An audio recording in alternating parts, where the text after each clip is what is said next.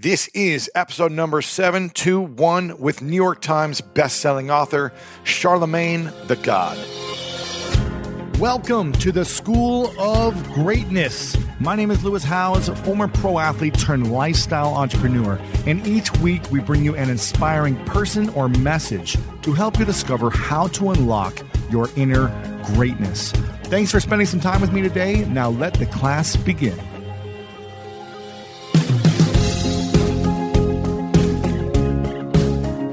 Plato said, "Nothing in the affairs of men is worthy of great anxiety." And Ralph Waldo Emerson said, "Sorrow looks back, worry looks around, and faith looks up." We've got an important interview today with Charlamagne the God, who is best known for being the co-host of the nationally syndicated hip-hop iHeartRadio program called The Breakfast Club. He is also a massive social media influencer and executive producer with his own production company, See the God World, and co-host of the popular podcast Brilliant Idiots. He is the author of the New York Times bestseller, Black Privilege, Opportunity Comes to Those Who Create It, and the new book, Shook One, Anxiety Playing Tricks on Me. And in this interview, we go deep, guys. We talk about how his struggles with anxiety and mental health led him to want to start opening up and writing about this book and doing therapy. Also, why men need to take off their mask and talk about mental health more. He discusses the pressures that social media tends to have on us and what it does to us, and how to be authentic and true to yourself when the odds are stacked up against you. It's going to be a powerful one. It's going to shake you up in a powerful way. Make sure to take a screenshot of this right now. Tag me at Lewis Howes, at Shah the God on Instagram, and let us know what you enjoyed most about this interview while you're listening to it. Apple Card is the perfect cash back rewards card. You earn up to 3% daily cash on every purchase every day. That's 3% on your favorite products at Apple, 2% on all other Apple Card with Apple Pay purchases, and 1% on anything you buy with your titanium Apple Card or virtual card number. Visit apple.co/card calculator to see how much you can earn. Apple Card issued by Goldman Sachs Bank USA, Salt Lake City branch, subject to credit approval, terms apply. Big thank you again to our sponsors, and I'm excited about this one because we dive in deep right away, and no matter what you're dealing with, I want to let you know that you're not alone. There are people that can support you. It's time to open up and share with other people and not allow anxiety or depression to make you suffer in pain anymore. Start talking about it, and I think you'll be a lot more inspired after listening to this interview with the one and only Shah the God. Welcome, everyone, back to the School of Greatness podcast. We've got my man, Charlamagne the God. Lewis. In the house, What's up, man. my brother? Thank you for having me, man. Glad you're here. Gary Vee connected us about a year ago, I think, when your last book, Black Privilege, came out. Yeah. And we tried to make it happen, but then you were running around the world and selling millions of books, and we made it happen now. Yes, man. Finally, I mean, I feel like, I believe in God's divine timing. Yeah, so timing. Everything happens when it's supposed to happen. And this book is awesome, man. It's called Shook One, Anxiety Playing Tricks on Me. Make sure you guys pick it up right now. Powerful stuff. I mean, you open up in a big way in this. You talk about anxieties and fears and insecurities and all sorts of things, masculinity and what it means to be a man. I mean, everywhere you go there. Yeah, because I feel like it's weird, man. I turned 40 this year. 40? Yeah, and I started going to, therapy last year because I just was starting to get overwhelmed and I was starting to question everything. And what were you questioning? Just life in general. I was guilting myself a lot. Like a lot of, why am I here? Why am I who I am? Why am I so blessed? I don't have any college degrees. I don't necessarily have a particular skill set. Like, my mother was a teacher growing up that made $30,000 a year. My father did construction. I grew up in a single wide trailer in Moncks Corner, South Carolina on a dirt road. And the only reason I'm in the position I am is because I believed I could be here, but then it's gotta be a little bit more than that, right? And then everything feels so surreal. And I think that I'm so used to pressure and I'm so used to always being under the gun, so to speak, that when everything felt calm and peaceful and serene. When there was no pressure. When there was no pressure, I was like, okay, when's the shoe gonna drop? What's wrong? Yeah, and I really was on some Chicken Little, the sky is falling type shit. And you know, I got diagnosed with anxiety 9 years ago, but I never did anything to deal with it. And when I go back and I think about all the times I've had panic attacks, anxiety attacks throughout my life, it started when I was probably like 9 or 10, and I remember them up until that point in 2009 when the doctor finally said, you have anxiety, you had a panic attack, you know, what's the problem? But I didn't do anything about it. And the reason I didn't do anything about it was because... it's not cool to do that, or it's... Well, no, it was... All right, 2 times I've been to the hospital in my life thinking I was having a heart attack, right? And the first time I went was like 2007. It was the day Pimp C died. Pimp C from UGK, rest in peace, Pimp C. And I'm like a hypochondriac. Like, I'm the type of person that if I see something happen to somebody, I think it's gonna happen to me. Mm-hmm. So the day he died and they just found him laid out in a hotel room and they didn't know exactly why he died yet, in my mind, he had a heart attack. So I just was thinking that all day long, I'm gonna have a heart attack, I'm gonna have a heart attack, I'm gonna have a heart attack. Real though. A panic attack. Yes. Anxiety attack, yeah. So I checked myself into the emergency room. Wow. The doctor checks my heart, the EKG and all of that, and he's like, yo, you're fine, you got an athlete's heart. He was like, do you have anxiety? It sounded like you had a panic attack. And I was like, no. And he was like, did you have any caffeine, an energy drink? I said, oh, I had a Red Bull earlier. So I blamed it on the Red Bull. Yeah, that was your excuse, yeah. Then 2 years later, I had just gotten fired from my 4th radio gig. So I'm like 31, 32 years old. I'm back living at home with my mom. My daughter's like 2. My now wife is back living at home with her parents. And I remember just driving down interstate in South Carolina, I-26, and just feeling like I was having another heart attack. Wow. And like I went to the hospital and same thing. You got an athlete's heart. Yo, do you have anxiety? No.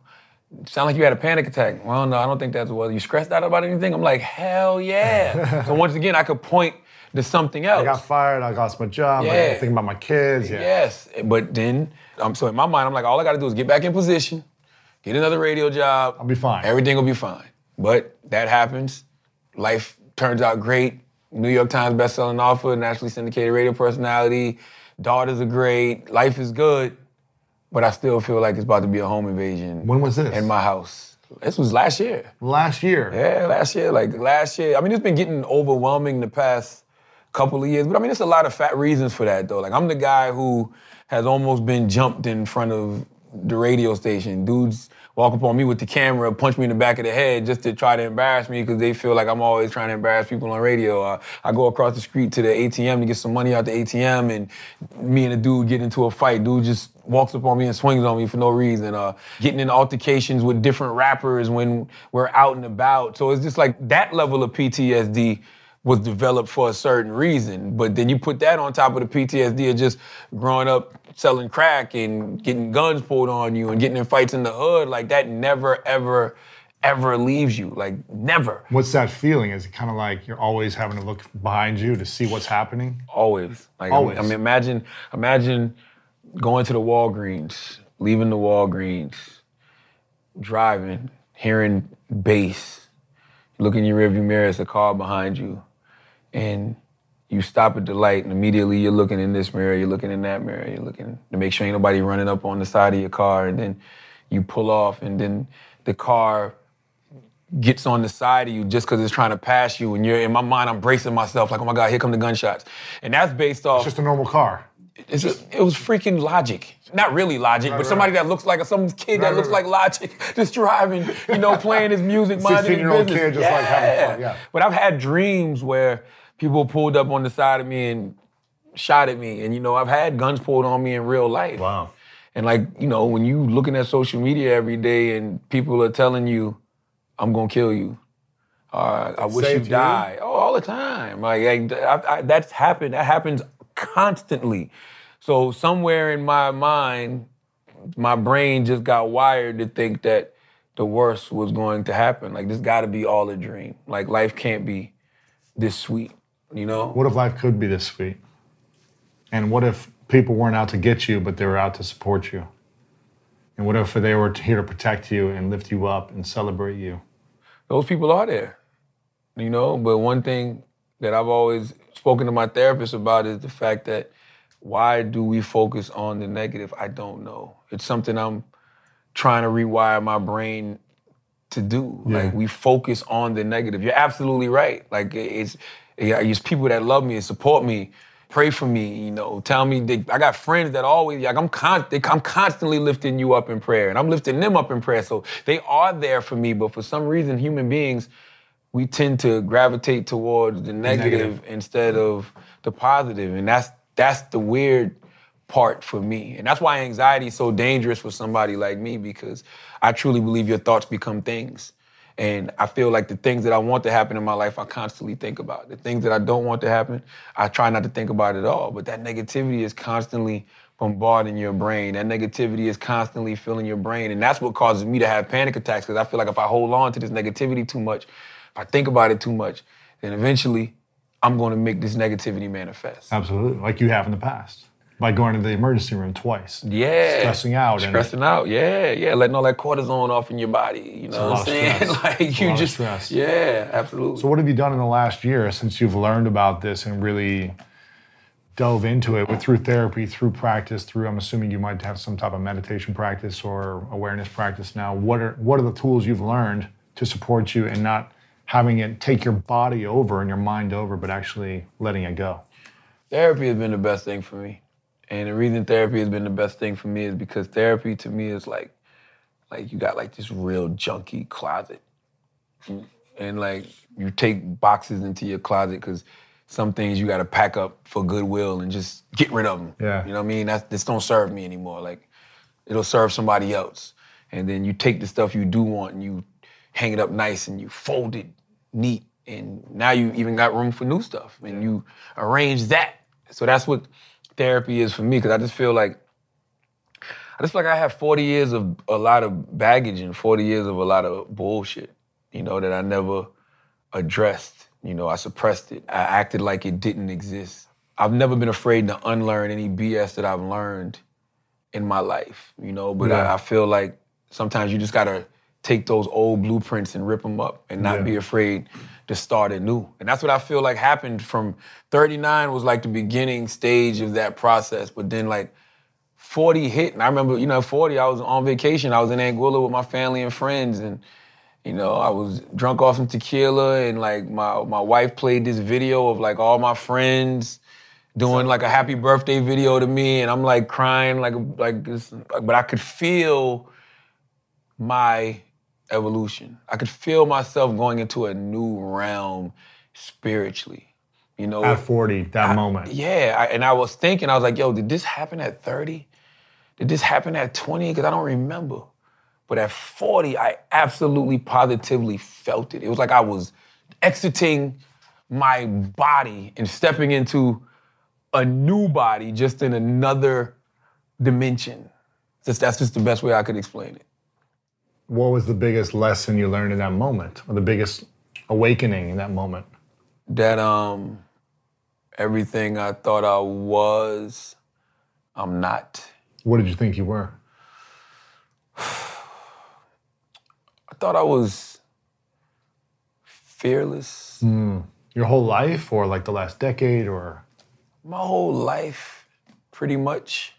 Because when you get those panic attacks, and those panic attacks hit you, and you can like taste, it's like a taste that anxiety puts in your mouth, and the shortness of breath and everything, but you still rise to the occasion. Like I got friends that have the type of anxiety that paralyzes them. Cripple them. They not leaving the house, nothing. I have those moments, and then I'm like, fuck that. Like I gotta get to it. I always chalk that up to being fearless, but then I realized a lot of things that I've been doing them because I was scared. Like, I feel like my father would always tell me that if I don't change my lifestyle, I'm gonna end up in jail, dead, or broke sitting under the tree. That scared me. Being in jail, being dead, or being broke under the tree gave me a type of anxiety that made me say, I gotta do whatever it is I need to do to be successful. To not be those things. To not be those things. And I was always wise enough to learn from the mistakes of other people. That's what they say. Smart people learn from their own mistakes. Wise people learn from the mistakes of others. I was wise enough to learn from the mistakes of other people, and just realizing at a very early age that my father was right. When I started to go to jail myself, and 41 days, is that right? Yeah, for the first time. But then it was just like weekend stints after that, because I would just get locked up for selling dope. Like one time me and my pops was locked up together because they stopped him and he had like less than a gram of coke. And then they came to search my mom's house and they went to the trash can and found some residue, and it was less than a gram of coke with me. So they had us both sitting in a jail cell. Because they thought a teenager or you're... was I? Maybe late teens, early 20s, maybe 20, 21 maybe.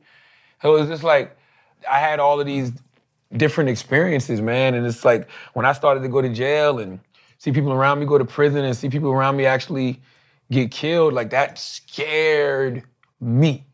Those three options scared me, gave me super anxiety, super panic attacks. I refused to be the people. I had older cousins that I thought was so cool, but they were broke sitting under the tree doing nothing with their life. I refused to be that guy. Like I would have literal panic attacks, literal anxiety, thinking about that. Yeah, so that made me, I'm gonna go get a job. I don't care that I got felonies. I don't care. Have you ever been convicted of a felony? Yes. On the application, so what? It never stopped me. What were the first jobs you got? First job I got was at a company called Industrial Acoustics Company. It was a warehouse. I got fired after about a month. Yeah, I remember the supervisor, her name was Gail Cobb. I never forget it. And it was my fault. They had like this big platform in like a field, and I would get on the field. I would get on the platform and act like I was on stage and just be making the people I was working with laugh. And I remember one time Gail was just sitting out there just looking at me. And she called me and then she was like, you don't fit in here, we're moving in another direction. All right, cool. And then it was, where else did I work? I worked at a flower garden. That was the next job I worked, flower garden. And I worked there for like a week. Like hell, man. Yeah. 110-degree heat. Oh, man. South Carolina. I'm the only black guy damn near. All the other black guys are like bad off, like maybe crackheads, and then it's a bunch of Mexicans, and then the school buses driving by, and they're like, oh shoot, look at Larry, you know what I mean? Because that's my middle name, but they called me Larry in school. And then I worked at a telemarketing place called Paragon Solutions. I worked at Taco Bell for a couple weeks, because my sister was the manager there, so she fired me after 2 weeks. I worked at a clothing store in the mall called Demo, and then I stumbled across radio by... How old were you? How old was I? I'm so bad with that stuff now. When I stumbled... Mid-20s? No, it was like 98, so I might have been 20, 21. Yeah, because 20 years ago. Yeah, because I started off as an intern in 98. Yeah, I started off as an intern in 1998, and I used to want to rap. Yeah. Like most brothers in the hood. Because, when you're from the hood, the people that you see who look like you are usually black. I mean, usually in athletics or entertainment. Yeah, playing ball or whatever, yeah. Yeah, so I wanted to rap. I was in this recording studio and I met this dude named Willie Will. And Willie Will was a radio personality in Charleston, South Carolina. So I just asked him, I said, yo, how'd you get in the radio? And he was like, I went down there and I got an internship. And I was like, it was that easy? And he was like, yeah. So that's what I went and did. You went and got an internship? Went and got an internship. And in South Carolina? In South Carolina. At like the local radio station? Z93 Jams in South Carolina in 1998. And I mean, that's how I got my start. Really? Mm-hmm. In radio. One of my favorite parts about my job is that I get the opportunity to travel a lot. And in fact, I'm recording this right now while I'm in Mexico. And actually, I was thinking about something that I wanted to share because I get a lot of questions from so many people about different side hustle ideas. So here's one for those of you out there that are on the go a lot like I am or traveling a lot. When you're staying in your Airbnb on your trips, have you ever thought about how you could be making extra money by hosting through Airbnb while your home is vacant? If you're interested in an extra stream of income, Airbnb hosting is an easy place to start, and it's like giving your home some company while you're away. Your home might be worth more than you think. Find out how much at airbnb.com/host. When was the moment where you felt like I kind of made it in radio? Like I've got my own gig, like they want my opinion, I'm in a bigger station, like things are happening. I think I may have felt like that last year. And that's one of the reasons. Not until last year? Not until last year. And that's what scared the shit out of me. 20 years? 20 years. And then you got it in the last year? Yeah, because I mean, I'm a guy that's been fired 4 times from radio. I've been fired 4 times. Why you been fired? First time, I absolutely deserved it. I was working at Hot 98.9 in Charleston, South Carolina. I had left Z93 Jams Started working at Hot 98.9. And truth be told, I was just feeling myself, man. You know what I'm saying? I was a young kid. I was 20 minutes. Yeah, I was 20 minutes from Monk's Corner, which is my hometown. We used to go to the club 10, 15 deep. All my boys were still selling dope, so they had the nice cars. And like I was on the radio, and we was immortalizing the hood by shouting out the hood. And it's just like I was really feeling myself, man. Like to the point where I remember going to this club called The Nightlife in Kings Creek, South Carolina, and pulling up to this club and seeing my name on the marquee and being like, oh shit, my name's on a marquee. Like I never saw that. And mind you, you were just a radio guy. You weren't like the artist. Yeah, and it wasn't like a. Now when I look, it's not a marquee. It's just like a sign, bullshit sign that you see in front of a juice bar. Right. You know what I'm saying? Oh, it was like a sign on the ground. It wasn't like the. Yeah, it wasn't no huge. It was like in lights. Small. Yeah, and it said Charlamagne the God, and I remember this young lady saying, "I'm gonna do whatever Charlamagne the God tells me to do." So they was really treating me like a celebrity, and I remember that young lady definitely provided groupie love. And it's like I remember thinking to myself, when I got fired because of that situation. Really? And the reason I felt like I got fired because of that situation is because I felt like God was upset with me because I was misusing the platform he had gave me. Yeah. So that was like a very humbling experience for me. And the next 3 times you got fired? The next time I got hired by the Big DM 101.3 in Columbia, South Carolina, after I got fired from Hot 98.9 in Charleston. I got a mentor, his name is Dr. Robert Evans. Him and his son, DJ Bless, own a record label called Never So Deep Records. But Dr. Robert Evans is such like a well-rounded man because he was a 15-year NYPD veteran on the police force. He was a medical doctor, and he was like the millionth degree black belt in Jiu-Jitsu. He still trains Jiu-Jitsu to this day. So it's like when I got fired from doing radio, he was just like, don't worry about it. We got this. So I made this CD called Charlamagne the God Concrete Champ, and it was all the artists from Never So Deep with me talking on it, and it was structured like a radio show. And we started passing that out to all the different radio stations throughout South Carolina. And I ended up getting hired at a radio station in Columbia called the Big DM, which was the biggest station in South Carolina. It was 100,000 watts. So I worked there, and that's when like I really started to develop the celebrity interview aspect of my game. And then that station went from an urban AC station, went from a hip hop and R&B station to an urban AC station, but they bought the competition, which was Hot 103.9 in Columbia, South Carolina. I was working there Monday through Friday, 7 to midnight, and Wendy Williams was syndicated on that station. The Wendy Williams show, or the Wendy Williams show before the talk show. Before her daytime show, she was a radio host. Yeah. And she was syndicated in Columbia. Her and her husband used to come down, and I just used to show them love. Like, we would get them weed, they buy us bottles in the club. Like, they would just show love. And I remember we just built a relationship, and they asked me to come to do they asked me to come to a party. I'm skipping a lot. I'm skipping one good part. Yeah. Wendy used to come on, she was syndicated. She used to come on, you used to interview her? Well, she used to come on before me in the afternoons, and I used to come on at nights. My man who I used to do the night show with, his name was Bill Black, Big Sexy. He left to go to Georgia. So everybody was like, all right, the night show is eventually going to be Charlamagne's. What happened was Wendy was syndicated in the afternoon. My program director at the time, he was on in the afternoon. He hated that they moved him. And nobody was really feeling Wendy in the afternoon at the time, so people complained. They ended up moving Wendy's time slot to 10 p.m. to 2 a.m. I used to love listening to the show because it was big market radio. I didn't get that. This was before the internet, so to speak. The internet was there, but you couldn't really just tune in and listen to shows. So they started just rerunning the same show over and over. And I was like, why are they keep rerunning the same show? So I didn't know if it was coming from New York or if that was something that was happening in South Carolina. So I called Wendy's husband and told him, and he was like, really? And he was like, I'm coming down. He came down, heard it for himself, went back to New York, raised hell with them, and then there was a club in Columbia, South Carolina. All of this coincides. There was a club in Columbia, South Carolina, where it was always alleged that the guy was putting date rape drug in girls' drinks, the manager of the club, but nobody could ever prove it. Sure. So one time, this girl actually pressed charges on the guy. Wow. So the guy got arrested. They had his mugshot up on Richland County website. I saw it. I took the mugshot. put it on my MySpace page, wrote this whole thing about how we need to really ask ourselves if we should be supporting this establishment. We've been hearing about this for years. Now this guy got arrested. The police went to his house. They found that they were drugging the girls' drinks. All of this is in the mugshot in the police report. Sure. This guy sues me.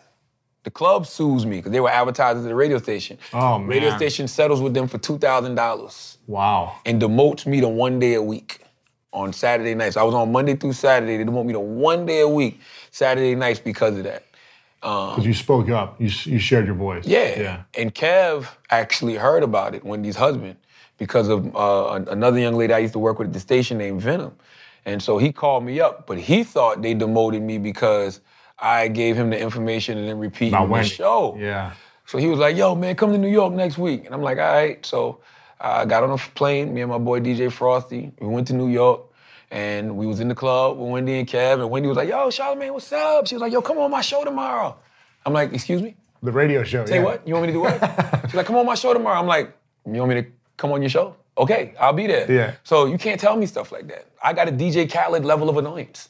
So I'm calling Kev all next day like, yo, Wendy told me come on our show, Wendy told me come on our show, Wendy told me come on our show, Wendy told me come on our show. He was like, all right. He's like, I'm gonna call you right back. He called me back. He's like, go up Her there right husband now. you're talking. Yeah. So I go up there, and I was there for 25 minutes. And that night, Wendy's husband was like, yo, Wendy's looking for a co-host. She's trying to make the transition to television. You know, she don't want no comedian. She wants somebody that's from radio, that's edgy, like you fit the bill. Wow. We can't pay you, but we can give you a place to stay. I'm like, cool. Because I recognize opportunity when there's not a paycheck attached to it. Sure. So I was out on the next thing smoking. You were in New York at that moment. Yeah. And you stayed there. Well, I went back home, got to tell my girl, like, look, this is what it is. And my mindset was, it's my girl. We love each other. So if it's meant to be, it'll be. And we together now with 3 kids. So it was meant to be. So I moved to New York. And I worked with Wendy for a year and a half. Let me get to my second firing was from the station that I had just left, Hot 103.9, because they were still letting me do 1 day a week. Right. But then after about 2 months of flying back and forth with Wendy, they told me I couldn't have my cake and eat it too. So that's my second firing. So I'm gone. So I'm working with Wendy. I worked with Wendy for like 2 years and a half. Not paid. I didn't get paid for like a year and a half. So I think I was on payroll for like a solid year before I got fired again for the third time. So how were you making money when you were working?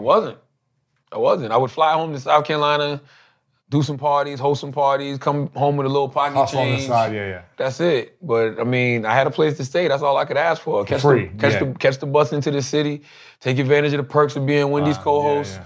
Getting free clothes. Free food here and there. Here and there, you know what I mean? Eventually started... Networking events, all that stuff. Yeah, eventually start hosting parties, doing a little ghostwriting for people and things like that, like as far as like other talent. Yeah. And that was it. And so I worked with her. I remember I got fired November 2nd, 2008. She fired you? No. What happened was, it was a combination of things. Wendy's assistant at the time, her name was Nicole Spence, a good friend of mine to this day. She actually sued Wendy's husband for sexual harassment and making it a hostile work environment and things of that nature. She ended up getting a settlement for that. And I think that was all backlash. Plus, like, it was a new rating system called PPM in the market, and PPM caused Wendy's numbers to drop. So she went from like number 1 to number like 25 in the market, and it was just a combination of things. So they just got rid of like Wendy's whole team except for the board out. But they also fired like 20 people from the actual station that day. So it was just kind of like a mass layoff, and I was in it.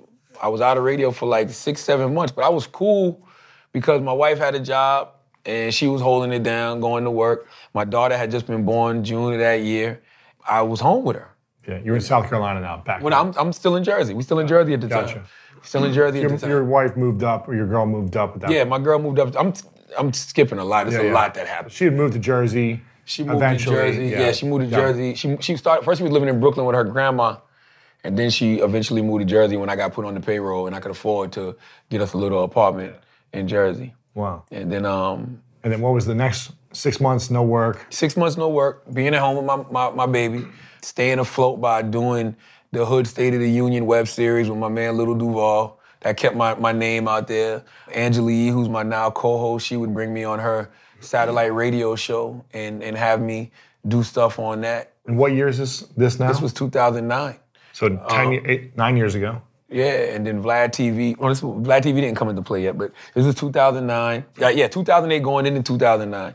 And then like around April or May of 2009, I got offered the morning show position at 100.3 The Beat. They wanted me to do my own morning show based off... Pretty big. Yeah, based off what they had heard me doing with Wendy. And I worked there for like 6 months, 7 months. And I had great ratings. I was like #2 in the city. And they brought in a new program director named Boogie D. And Boogie D wanted to fire me. But the beauty of the firing was my last interview was with Beanie Siegel. Beanie Siegel had just put out a diss record to Jay-Z. And nobody could believe it. Like, this was like the early stages of Twitter, so, you know, all of the artists were tweeting like, yo, I never thought I'd see the day Beanie Siegel going in on Jay-Z, yada, yada, yada. So I'm like, damn, I'm on the radio in Philly. K-Slay is playing Beanie Siegel Beef record in New York. I got to get Beanie in the studio tomorrow on the phone. I got him on the phone. He called in. That call's available online on YouTube, and he's just going in on Jay-Z and talking about all his issues and problems with Jay-Z, and that interview went crazy viral. Like super, super, super viral. So much so that Jay-Z was on tour, and they asked Jay-Z about it at the press conference for the tour, and he had to acknowledge it. And then I come into work that Monday, and I hear those infamous words, "We're moving in another direction." You're fired. You're fired. You know, and I'm like, you just had the biggest, most viral interview of the country. Yeah, and I had been killing on that station for a while. Like, I had been performing on that station. Like, I had other viral moments other than that one. So I was like, damn, why am I getting fired? But I didn't trip. I just sent out a tweet like, yo, thank you, Philly, for holding me down the last 6, 7 months. I appreciate y'all. And, you know, by that time, I knew the routine. So I did have an office, but I ain't keep nothing in it. You know, because I just never know. Never know. Even now, to this day, that's part of the PTSD of being fired. I don't have an office at the Breakfast Club. Because I just never know. Not saying I know I'm in a much better position now, much more job security now, but I just, you know, that's just how I felt. And when I sent that tweet out, immediately, it was all of these headlines. Did Jay-Z get Charlamagne the God fired? Wow. That's actually probably good for you. It was incredible. Because it got so much attention and these radio stations. I want to back this guy. I want to support him. It just made me larger than life. And I always thought about when Wendy got fired from Hot 97, allegedly by P. Diddy, and how that just made her larger than life. And I'm like, I remember doing an interview with Vlad TV in 2009 and just saying, I said on the interview, like, man, you know, this is just the game of radio. Mm-hmm. And one hot second, another radio station is gonna come, you know, asking for my services. Yeah. And this, I said, I don't know if Jay-Z got me fired, but it's gonna read great in the book one day. Yeah. And that book is Black Privilege. And it did great. A New York Times bestseller. You know, so I was fired. I got fired from there, and then I was out of radio for a whole year. That's when I had to move back to South Carolina, because I just couldn't afford to live in Jersey. You know what I mean? My wife, at this point, my wife couldn't fit all the bills anymore. My wife had to go stand in front of the eviction people, you know what I mean, and explain why we couldn't pay the rent and stuff like that. So, and what was so funny, the day I got fired from Philly, I had all my stuff already packed in my truck because we were about to move into a townhouse in Philadelphia. No way. Yes, we were about to literally move into a townhouse in Philadelphia the day I got fired. I had my stuff in the truck because after I got off the air, I was gonna go to the townhouse and start unloading stuff. And I got fired that same exact day. And so we moved back to South Carolina, and that's when I had that major, major, major panic attack. And in my mind, I was just like, yo, as long as I get back in position, I'll be okay.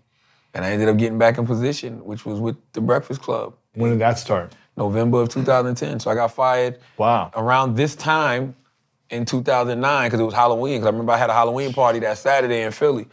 So Halloween was the 31st. So I must have got fired on like today. The second, yeah, like the first or the today. Second. Yeah, what's today, the 30th? Yeah. So it had to be. Yeah, I got fired, and that's what I'm thinking. I'm trying to think. I'm putting the timeline together. I got fired in Philly. Yeah, and then I started the Breakfast Club around November of 2010. Wow. So it was a whole year. So you've been there for 8 years now. It'll be 8 years this December, yeah.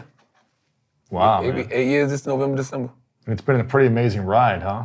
It's absolutely been everything. No, I'm lying. It's been more than I ever could imagine it to be. Well, how so? Because I always knew that I'd be a nationally syndicated radio personality. When me and Envy and Angela Yee, came together, I remember my man Cadillac Jack asking me who would I want to do the show with, and I said Angela Yee. I didn't even think of Envy in the equation, but they added Envy in the equation because Envy is like the New York staple, the anchor, And so they put us all together, and I knew we were going to be syndicated. Like, I just knew we were going to be a nationally syndicated radio show. It was just one of those things to where when they put us together and the news of that hit, when the rumors of that started to hit, it was a big, big deal. And the fact that, at the time they had to fire a legendary radio personality named Ed Lover to make way for us. So, they fired Ed Lover and then they brought us in, and it just became this like huge deal. And we did like a viral video basically saying, whose show is it? Because even though all of us— You're all big personalities. Yeah, and all of us come from the background of being co-hosts and sidekicks, but then we've also had our own shows. I had my own morning show in Philly. Angela Yee had her own morning show on Shade 45, and we had his own afternoon show on Power 105. So we all came together and did this viral video about whose show is it? And it was like, we were arguing from the beginning. And I remember we put that out and it got like 700,000 views, some crazy, crazy number of views. And it's just like, we just were rolling ever since. We had the first year was a little rough because they were expecting instant ratings results because of what happened with the viral stuff that we did initially. Like when we first put that video out and everybody got all excited, but we didn't have that initial rating success. Mm-hmm. That took a while to build and get there. What's the hardest thing working with other big personalities and other, driven people who have their own identities and ego? How do you manage it and handle it? Hey, you just got to learn to get out your own way. As much as you think you're always right, and a lot of the times I am. Especially when it just comes to content and stuff like that, you have to understand that it's a show, a collective group of people, and we want to do different things, and you got to give in order to get. Like, if it's us three in this room, if it's me, you, and it's Tiffany, and Tiffany wants to do something, and we ignore her every time, and then when we want to do something, Tiffany's not on board, that's our fault. Mm-hmm. So we just got to be on board with each other for certain situations. You know what I mean? If she got the topic she wants to talk about, even if I don't like the topic, give it a shot. Yeah. What's the least that can happen? You never know what know. I mean? Yeah. That's all. Same thing if Envy want to talk about something and I don't like the topic, give it a shot. Same thing with me. If they don't like a topic that I brought up, just give it a shot. And I think that's a formula that's pretty much worked for us. Yeah. Wow.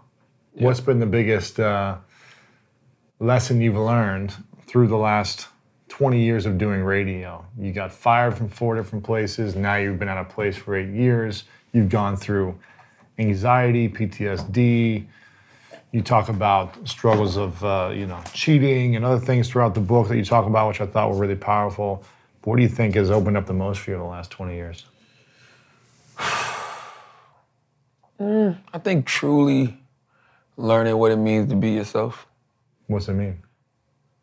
Being authentic and true to you, not authentic based off somebody else's standards of being authentic or being true to what other people think of you. Like, I used to always say, you don't want to become a caricature of yourself. But a lot of times it's almost impossible, especially if you're reading magazine articles about yourself or if you're looking at what people say about you on YouTube or any other social media. Your own hype. Yeah. Yeah. Or looking at what people say they like about you. Oh, I like Charlamagne because he's this and he's that. He's the hip-hop Howard Stern. Or like, you get caught up in that shtick and you start doing dumb shit. Like, that's when you start stimulating masturbation in interviews and talking like really wild and reckless to women and, Did you do that for a while? Yeah, I definitely had a little stretch of that. Definitely. I definitely had a stretch of suck a fart out your butt, Yeah. I definitely had that mentality. that moment. Yeah. And it's because that's what I thought people liked. And you'd say that. Oh, 100%. Oh, yeah, that was my thing. I had a top 5 list of women who's I wanted to suck a fart out there, but just because I thought that's what People liked from me. And then, you got your wife checking you like, what are you doing? That's not even who you are, and you disrespecting me. Yeah. And you like, man, we gotta get this money. And then you thinking the like ratings and for the show. And... Yeah, and you're like, have I become that person? Have I become that person who is motivated by ratings and money and whatever else? And you think you're being yourself. Like, you really, truly think you're being yourself. You're not. You're being a caricature of yourself. You're being what you think people want you to be. Like, you're wearing a mask. And so mask of masculinity, yeah. Yeah. So it's just like I can't wait to read that, by the way. Yeah. So it's like 3 or 4 years ago, I just realized I was moving all the way wrong. Really? Yeah. What brought you that awareness? Was it your wife? Was it just other people saying stuff to you and saying, hey man, this isn't you? Combination of all that. You just not feeling good inside? Not feeling good inside, wife on my ass, homegirls of mine, like, what's up with you? Like, you're different on radio than you are, yeah. Exactly, and I'm like, huh. And then you start to sit back and, maybe it's watching my daughter get older and, having another daughter and realizing like, you gotta be the change that you want to see in the world for your little girls. I don't want my daughters to see me in studio doing this. Like, they're always asking questions. Daddy, what do you do on the radio? And you want to tell her, I play jerk-off simulation games, you know what I'm saying? Right. That's not inspiring. Exactly. Yeah. So it's just like, I just started to really realize the power of the platform, which I always knew. I just think I got led astray just a little bit. You feel like you're back on track now? Oh, too much back on track. And what's your mission moving forward in using your platform? My mission moving forward is just to empower. Like, I really feel like your true purpose in life is service to others. I feel like I'm a public servant. That's it, man. You know what I mean? That's the only reason I'm here. Like, I'm not here for anything else. I'm not here for money. I'm not here for fame. Like, don't get me wrong, there's things that I want to do. Like, I can't wait to host a late night talk show on network television one day. I feel like I'm going to definitely be in that space. Like, there hasn't been a black guy doing that since Arsenio Hall. I feel like I'm going to definitely be in that space. But right now, I have all the means and the resources to empower people. Like, I love it. Like, I love bringing new voices on the Breakfast Club that people haven't heard of, or voices that are really dope, and helping them elevate their voice, whether it's music, whether it's comedy, whether it's, civil rights activism, whether it's business. Like, I just love empowering people. That's what gets me off. Like, I'm not even gonna front. Like, I love executive producing these TV shows and saying, yo, let's hire her. Let's hire him. I live for that. Like, I can't even tell you how much of a thrill I get from doing that. So I just feel like from here on out, my mission is service to others. That's what truly makes me feel good. Like, I like helping people. I like giving to people. That's what makes me feel good. That's powerful. I think more people need to do that. Mental health. When did you start to really think that, like, okay, I need to take control of mental health and start talking about it more and start embracing it and not think of it as something as, like, weak, but as something that's powerful for yourself? This year. Wow. Because last year, when I started the journey that became this book, I did not set... This current book or the last one? Current book, Shook On, Anxiety Playing Tricks on Me. My first book came out April of 2017, Black Privilege. Instant New York Times bestseller. It was on New York Times bestsellers for like 7 weeks. Thousands of people at your tour stops. I remember seeing that. It was crazy, man. And that's what got me so overwhelmed, because I remember being here in LA and, feeling like, okay, I'm gonna smoke me some indica, take this edge off. It ended up being sativa, and the sativa made my anxiety go through the roof.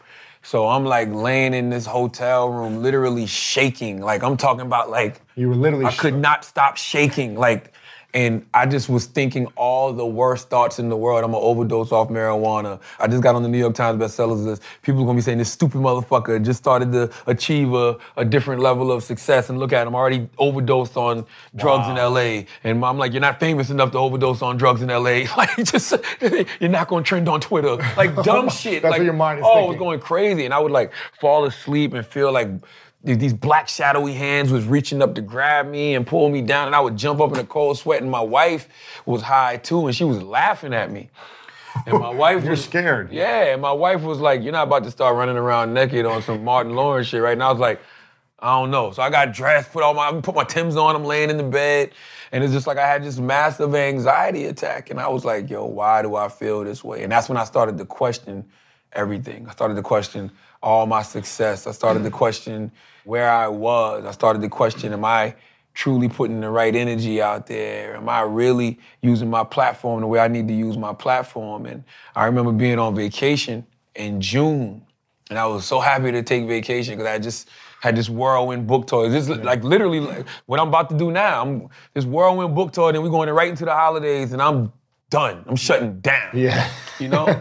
So I'm going to Thanksgiving, South Carolina, then I'm going to Africa in the beginning of December, and I'm going to Anguilla at the end of December.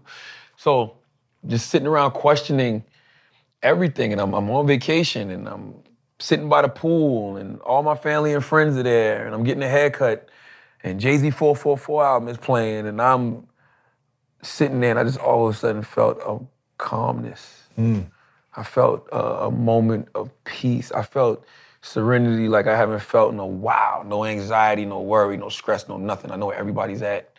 We're on an island. Life is good. My nieces, my sister, everybody, life is good. Wow. And I said to myself, how can I feel like this all the time? Yeah.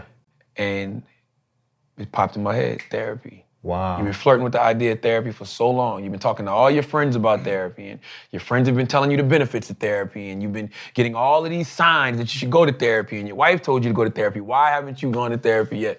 So that's when I started the process of finding a therapist, and I found me a therapist, and I was writing down everything that was making me anxious, everything that historically had given me anxiety. And then when you're talking to a therapist, you know, you start talking about the source of your PTSD and the root of it all. The root of, you know, old traumas that happened to you when you were young. And like all of this stuff is unpacking itself. And, you know, I love my father, but then I hate my father. The therapist making me hate my father, and I love my father again. Like all of that is happening over and over and over and over. And I just started like keeping a journal, basically.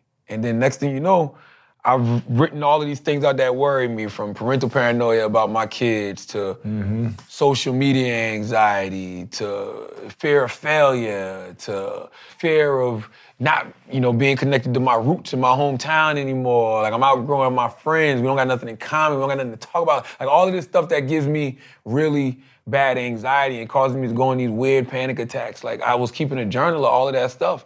I started talking to my man, Chris Moreau, and then like my business partner, and I was like, yo, I think I want to write about my anxiety. I want to write about all of this stuff I'm learning in therapy. I think that would be really dope. And I remember Chris just saying like, this is a book about mental health. And I'm like, I didn't even know anxiety was considered a mental health issue. I didn't know PTSD was considered a mental health issue. When you think of mental health, you think of schizophrenia and bipolar and stuff like that. Like I had no idea this stuff was under the mental health umbrella.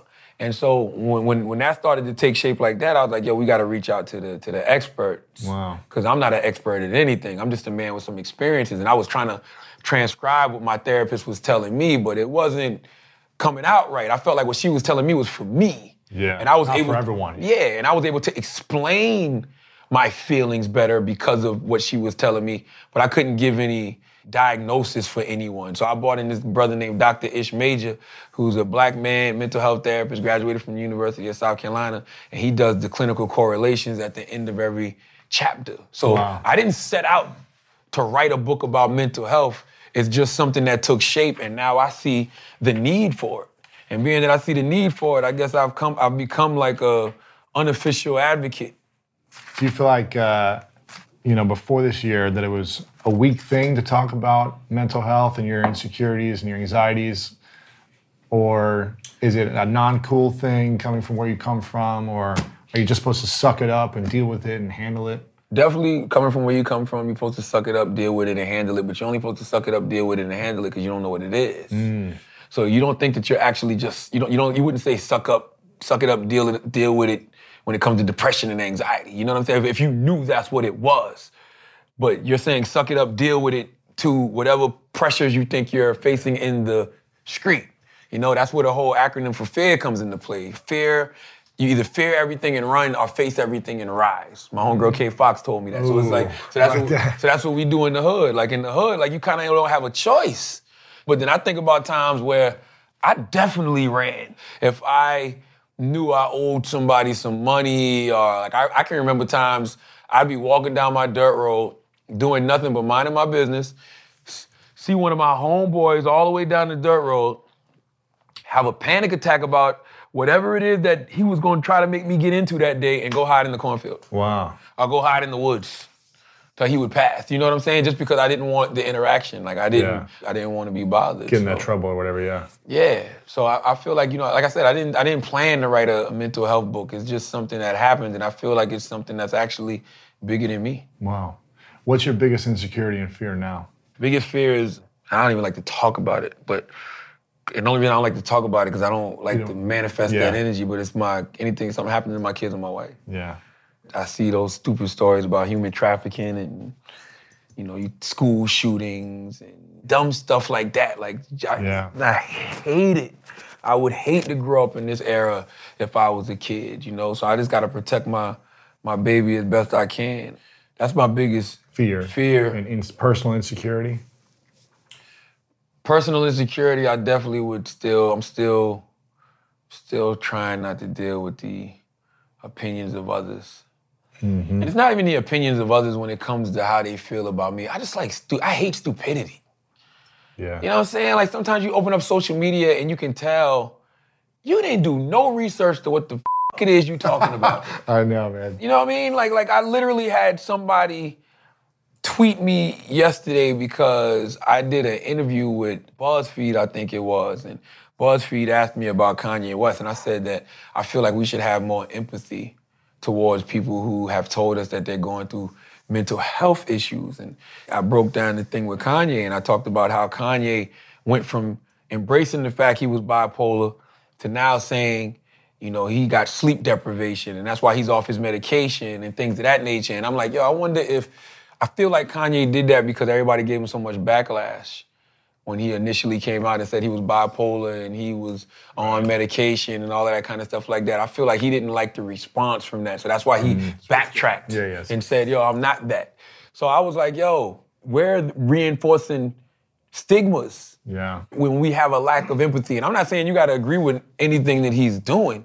I'm just saying, like, we got to take a lot of this with a grain of salt, because this is a brother who was adamant about being bipolar, adamant about being on medication, to it was just sleep deprivation. I'm not on medication anymore. And we're watching the manic behavior. So it's like, yo, let's all be a little bit more easy when it comes to talking about empathy, our guy and anybody dealing with that. And like the headline said, Charlamagne said we should have more empathy for Kanye West. And this guy tweets me and is like, you want to have empathy for a guy who literally said he's not even bipolar anymore? What does that have to do with his political views? I'm like, you didn't even read the fucking article. Right. Because I address all of that in the article verbatim. You didn't even read it. And then when I said that to him, because I can't resist, my thumbs couldn't. Let it go, I had man. to let it go. I gotta let it go, but I had to. I couldn't resist. I was like, you didn't even read the headline. And then it was like a whole... He sent one more tweet and I didn't reply back to him. He said back, I didn't read the headline because I've never liked your aura. Get the man, shut the fuck up. You know what I'm saying? Like, that don't even make any sense to me. Right. So it's like, I just responded back like, you know, the most intelligent amongst us have been made to look stupid because of headline culture. You know, and that's that for me. I don't pay him no attention anymore. So that's my biggest insecurity, is like the stupidity of people and how they can make me question myself. Your intentions, Yeah, you know? I just try to not look at that stuff. It's hard, man. So hard, because I want to defend myself. I want to like tell them, well, this is what really happened, or this is what it would mean. It's tough. We're in a verbally abusive relationship with our smartphones. Yeah. We're in a verbally abusive relationship with social media. You wouldn't let anybody yell at you, scream at you, berate you, talk down to you, tell you that you ain't shit the way we allow people to do it on social media. You wouldn't allow that in your workplace. You wouldn't allow that at home. You wouldn't allow that in a personal relationship. So what is the reasoning that we allow it from our phones. And I have yet to figure it out. My therapist, and she pisses me off when she says this, because she'll be like, could you just put the phone away? And I'm like, I'll pay you $150 an hour for you to just state the obvious to me. Like, I know I can put my phone away. But I do feel like in the future it's gonna be, we're gonna see the ramifications of smartphones on our mental health. PTSD from being on a smartphone 6-8 hours a day. Listen, I get attacked on social media all the time. Like every few months they canceling me for something. Like I get attacked, and that shit does not feel good. You know what I'm saying? No. You know, even sometimes I cause it on myself. Yeah. And I'm instigate it. Yeah, I take the L's on that one, but then sometimes it's just like people be making up stuff. Like literally, like they've been tweeting me 2 nude pictures of me that's not me. Nude pictures, yeah. For years. Like whenever I say something they don't like, they be like, explain this. And I'll be like, I have no idea why you have this naked man in your phone looking at the camera with his ass in the air. You know, just because he's bald-headed and brown skinned doesn't mean that's me. Like you can clearly look at the picture and say that's not me. It's an HD picture. It's not even pixelated. Like you can tell that's not me, but they don't care. Yeah. 'Cause nobody cares about the truth and the lie is more entertaining. The lie is more entertaining. Yeah. They don't care about what the truth is. So it's just hard to navigate yourself through those murky waters of social media. And, you know, if I was a 14-year-old kid and I had to, like, constantly be perfect because social media gives off this, it paints this false picture of perfection. Yeah. You know, where everybody's saying the right thing and doing the right thing. And my Pastor Stephen Furtick said it's everybody's highlight reel. Yeah. You never see the shots anybody misses. You never see any of the setbacks, the losses, none of that. I think that right there would drive me crazy. But then the fact that they're taking that virtual reality and trying to bring it into the real world, and everybody's walking around and not trying to give off like the perception of truth anymore, like real truth, like who you really are. People are afraid to talk about the mistakes they've made because they think they're gonna be judged for them. And like people are actually losing opportunities because of mistakes they made in the past and even speaking on it now. Like, you know how I learned? I learned from listening to everybody else fuck up. Yeah. That's why God allowed some of us to go through those experiences and not be afraid to share them so other people can learn. And it's like, yo, they're not allowing people to do that anymore. So if I was a 14-year-old kid and I had to force myself to be perfect all the time, I'd probably kill myself as soon as I make one mistake. Stressful. I'd feel so inferior.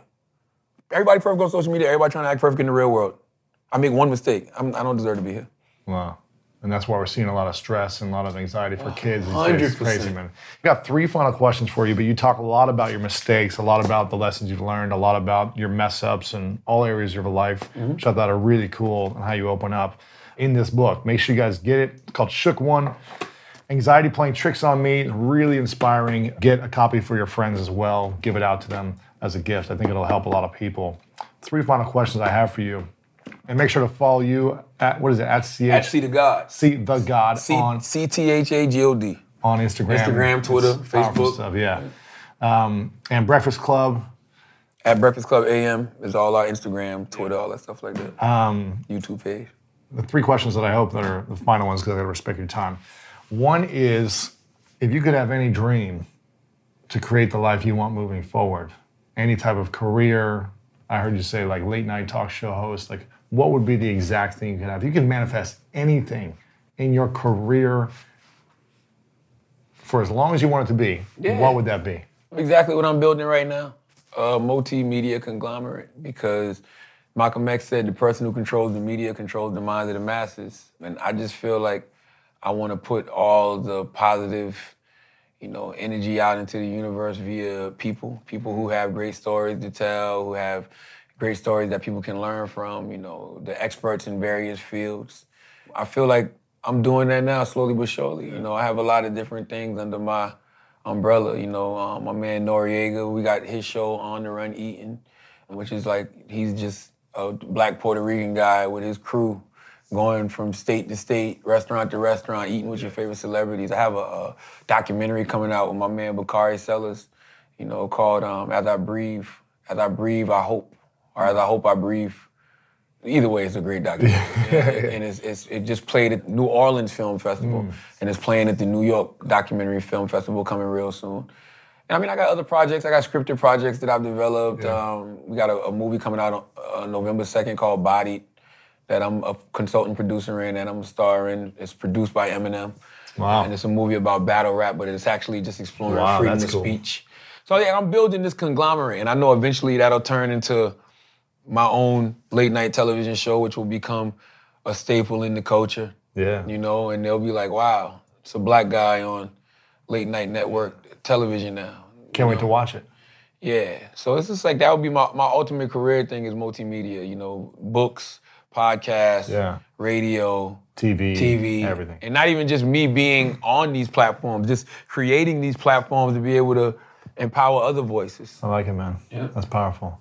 The second question I have for you is, it's called the 3 truths. I ask this to everyone at the end.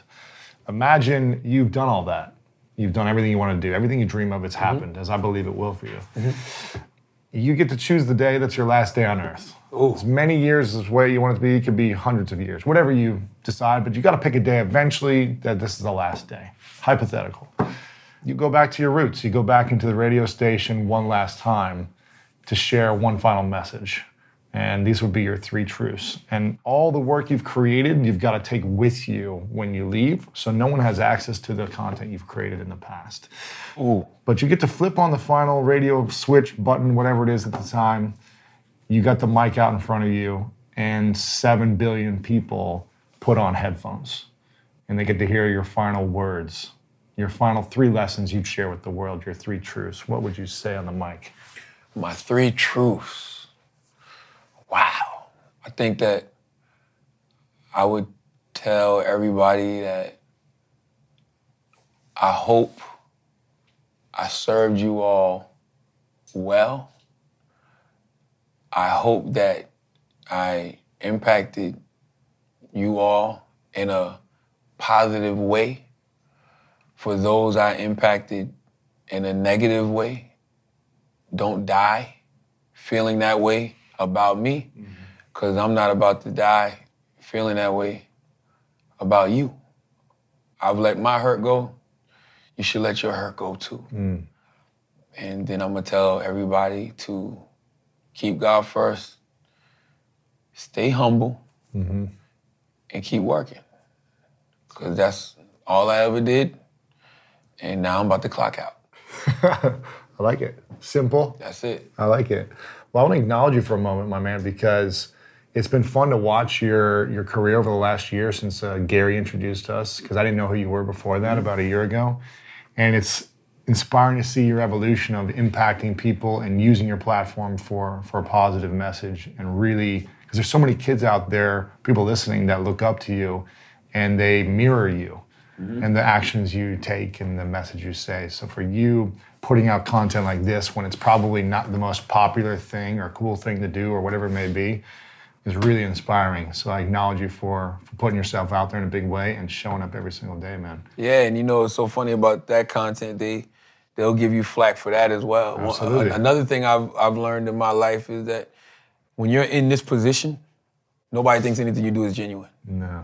Like, Oh, you're doing this for this reason. You're doing it for this. Exactly. Like I literally saw somebody tweet yesterday, Charlamagne the God is doing with mental health what Kim Kardashian is doing with criminal justice reform or prison reform. And I'm like, really?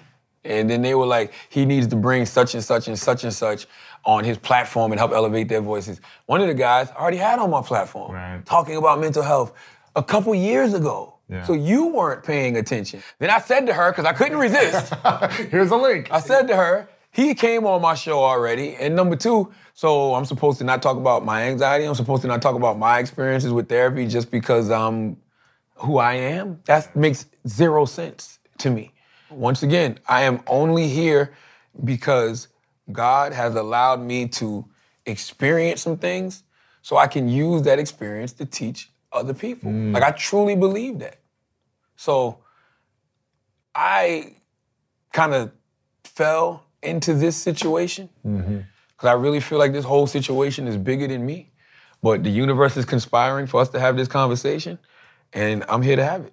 I love it, man. And what's the thing you're most proud of that most people don't know about you? I'm proud of being a good father and a good husband. You know, I know this may sound crazy, but it feels good to say I haven't cheated on my wife in 3 years. You know, me and my wife been together 20 years though. Wow.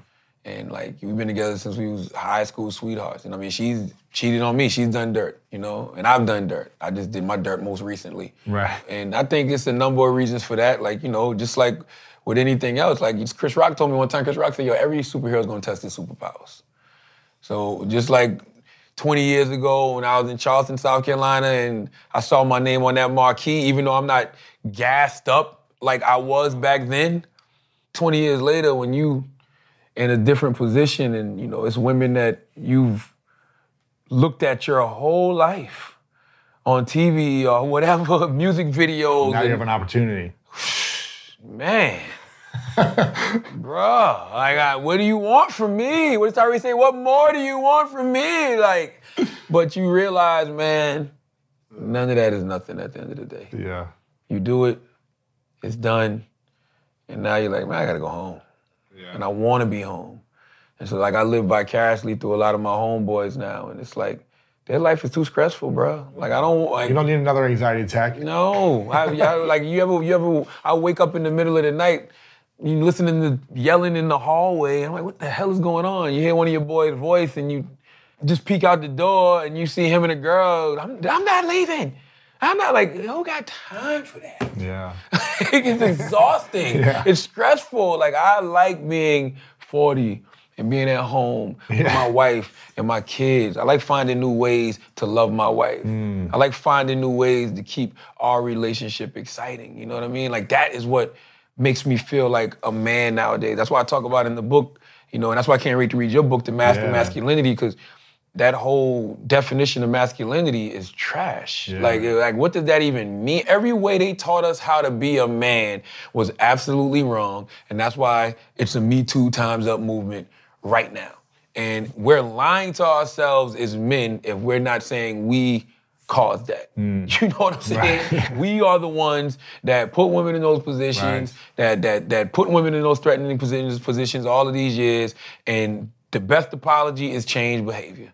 So it's just like everything I think of when it comes to being a man was absolutely wrong. And I know for a fact I was just feeding my ego when I was out there sleeping with a bunch of different women and cheating on my wife. So now, you know, I feed my ego in different ways because we all got an ego. You got your, you know, my man Ryan Holiday is up there holding the book. Ego is the enemy. Yeah. We all got an ego. It's just about what you feed your ego and how you feed your ego. My ego gets fed through service to others.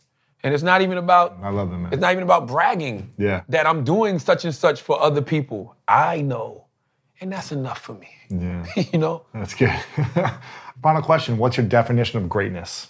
My definition of greatness, realizing your full potential as a human being on this planet and finding what makes you happy and doing what genuinely makes you happy. People that are great to me are the people who wake up every day and they love what they do and they do it to the best of their ability. To me, that is the pure definition of greatness. Wow. You ever been to Chick-fil-A? Yeah. Are those Chick-fil-A workers not the nicest people you would ever meet in your life? Nice, man. Those people go to work every day and want to be great. They get a day off every week. That's what I'm saying. Sunday they get off. They get Sunday off. Benefits, probably. Benefits, I heard. Like whatever it is that Chick-fil-A is offering, people love it and they enjoy it. Yeah. So it's just like, that's greatness to me. Like, yo, of course you got people that are like LeBron James is great at basketball. Drake is great at rap. But I'm talking about, what about the guy at Starbucks who your day is better because you're going in there to order your latte or whatever, but he makes your latte just right. You know why? Because he's great at making lattes, and he probably enjoys making those lattes for other people. Like, to me, being great is just doing what makes you happy. That's my problem with America nowadays. We got this, like, unreal obsession with celebrity, and we think that success and celebrity go hand in hand. Like, we equate success to just celebrity, but that's not the case. It's a guy right now in LA making $50,000 a year, $60,000 a year. He got a nice crib and his family's good and, you know, his kids are happy. He got food on the table and most importantly, he's happy. Yeah. He's living a great life. That's greatness to me. Charlamagne, thanks, brother. Louis, thank you, brother. Appreciate you for having me, man. Get the book, guys.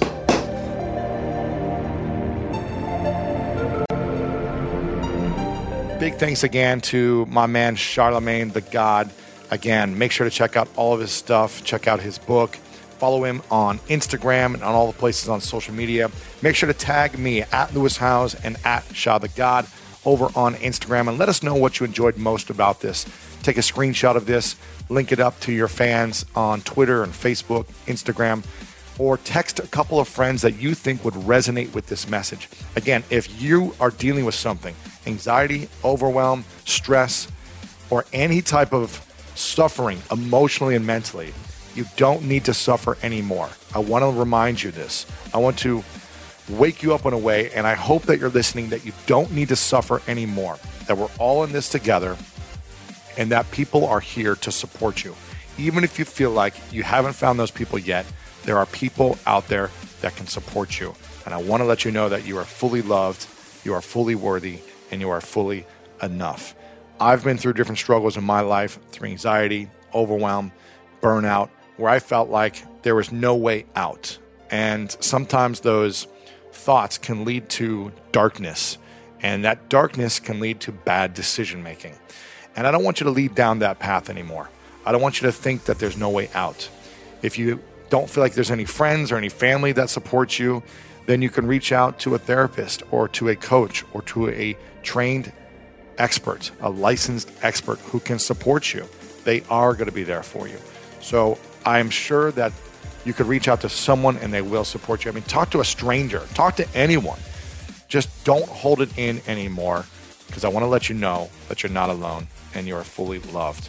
I hope you enjoyed this interview. For me, it's very powerful when we get to open up about these things, the things that sometimes aren't posted about on social media or aren't talked about at the dinner table or out at the bar or out at the club. These things aren't talked about. And I think it's important for us to continue to open up about it privately, small group fashion, and publicly if it resonates with you. Again, big thank you to Charlamagne the God for doing this. Love his work. Love what he's up to.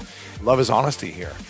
What a powerful moment for us. What a powerful interview. Super grateful for this. Again, Ralph Waldo Emerson said, "Sorrow looks back. Worry looks around. Faith looks up." Where are you going to be looking? Are you going to be looking back, looking around, or looking towards a greater purpose and vision for your life? Start looking outward. Start looking upward. Start focusing on something greater than yourself. And Plato said, "Nothing in the affairs of men is worthy of great anxiety." Nothing. Let the anxiety go. Stop allowing anxiety to cripple you. Stop allowing it to hold you down and hold you back, because you were born for so much greater things in your life. You were born to make a bigger impact than to allow anxiety hold you back. I love you so very much, and you know what time it is. It's time to go out there and do something great.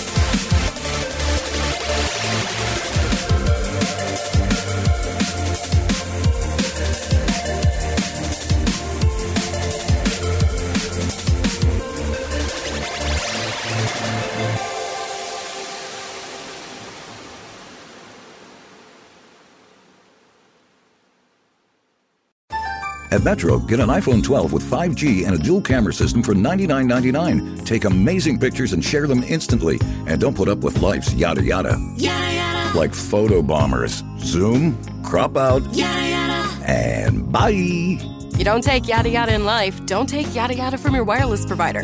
Get iPhone 12 with 5G with no activation fees and nada yada yada. Only at Metro by T-Mobile. Switch to Metro, bring your ID. This offer isn't available for customers currently at T-Mobile or that have been with Metro in the past 180 days.